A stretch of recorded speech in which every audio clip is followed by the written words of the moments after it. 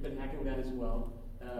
We have Sean's custom distortion rack over here, and we have a pineapple that kind of looks like a hand grenade, which we had to use just for kind of. What does the pineapple do? It's a shaker. Yes, it's hooked up to a contact mic.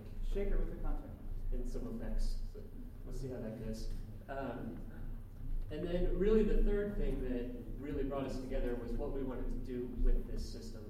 We're all really used to working in stereo, and you're always kind of carving space in dense recordings, right? You're always using really fine EQs or panning things just to the left, just to the right in stereo to get them to fit.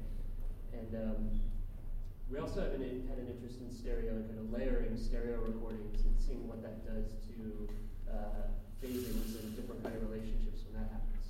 So we decided to kind of compositionally address those things at the same time as doing really subtle movements to kind of fit a droney aesthetic.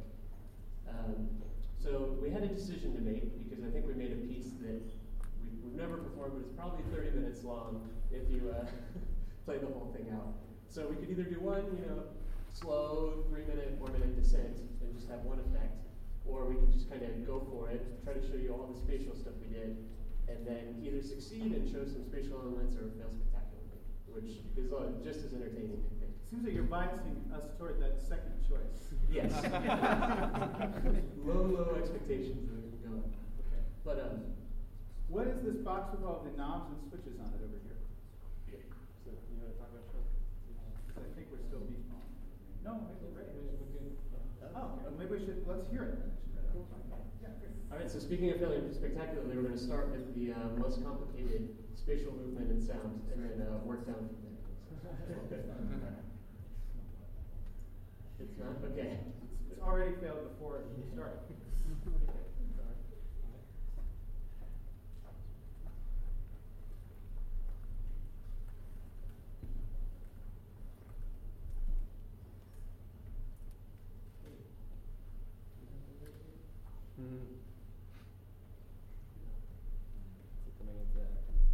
Did we check the connection?